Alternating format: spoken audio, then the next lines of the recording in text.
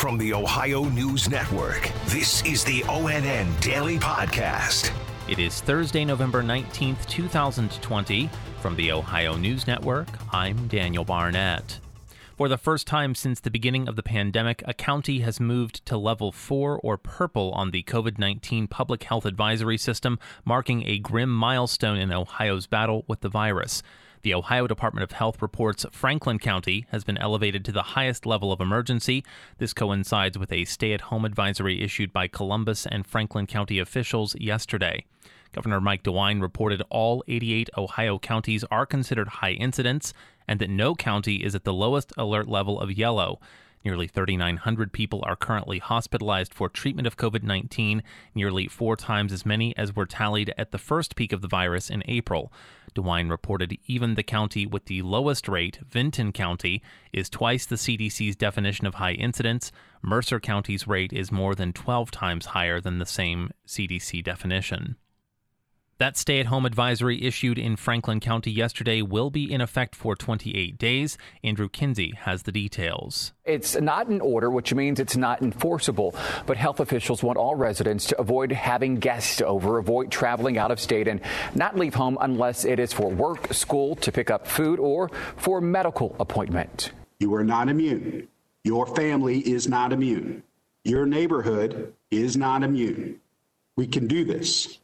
We've done it before, but it will take commitment from everyone. The advisory will go into effect Friday at 6 p.m. I'm Andrew Kinsey. Likewise, the public health directors of at least 5 Ohio cities and surrounding counties have issued similar stay-at-home advisories to slow the spread of the virus. Here's ONN's Dave James. Officials in Columbus, Cleveland, Toledo, Akron, and Dayton issued stay-at-home advisories for 28 days to residents in an effort to slow coronavirus spread in those high-incident areas.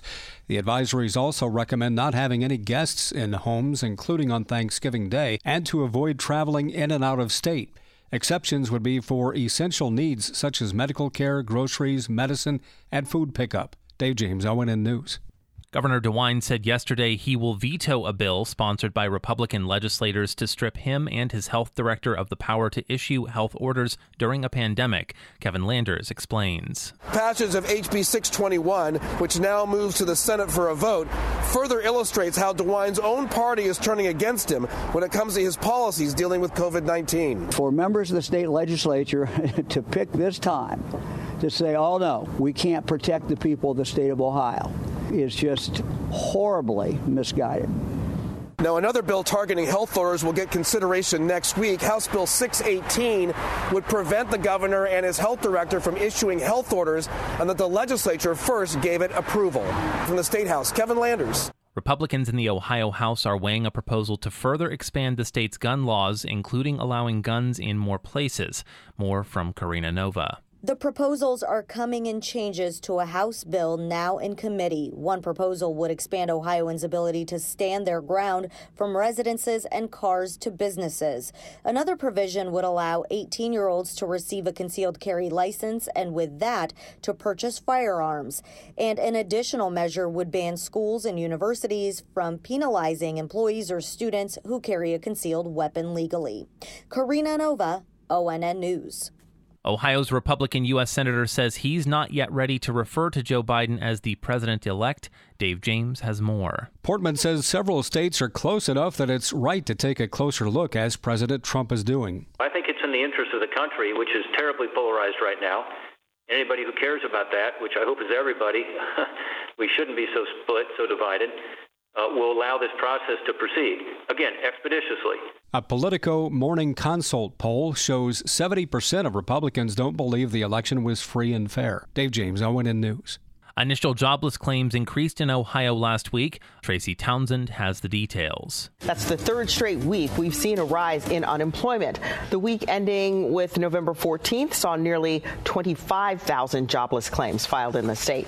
More than 254,000 Ohioans filed continued unemployment claims, and over 236,000 people filed for pandemic unemployment assistance last week. The state says it has now distributed more than $7.3 billion in unemployment checks. I'm Tracy Townsend. Cincinnati City Councilman and former U.S. Senate candidate P.G. Sittenfeld is now in FBI custody. He's charged with accepting bribes in exchange for favorable votes on development deals.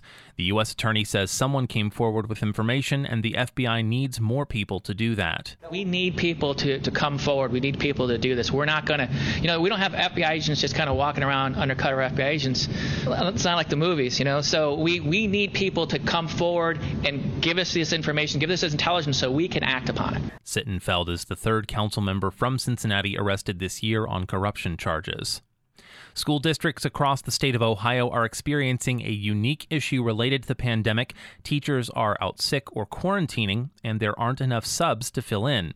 Krista Frost has more from Licking County in central Ohio. At Newark City Schools, Superintendent Dr. David Lewis says while there are only 4 positive cases among staff, the main issue is we have multiple students and multiple staff members that are quarantined. They get subs from a few different places, one of them being the Educational Service Center of Central Ohio. Currently, we have about 2,100 active subs in our pool. This time last year, we had about 2,800, so we'd be down about 700 compared to last year. The plan, keep an eye on the numbers and take it week by week. In Licking County, Krista Frost. And the stay-at-home advisory issued by Columbus officials yesterday is having an impact on Ohio State football and other Buckeyes sports.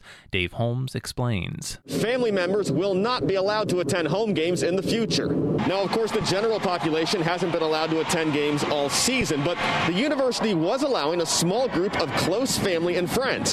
That is no longer the case for this weekend's game against Indiana. Ohio State tells us they will reevaluate this decision before the final home game of the season, which is December 12th against Michigan. But this rule will also apply to all the indoor sports for the rest of 2020. At Ohio Stadium, I'm Dave Holmes.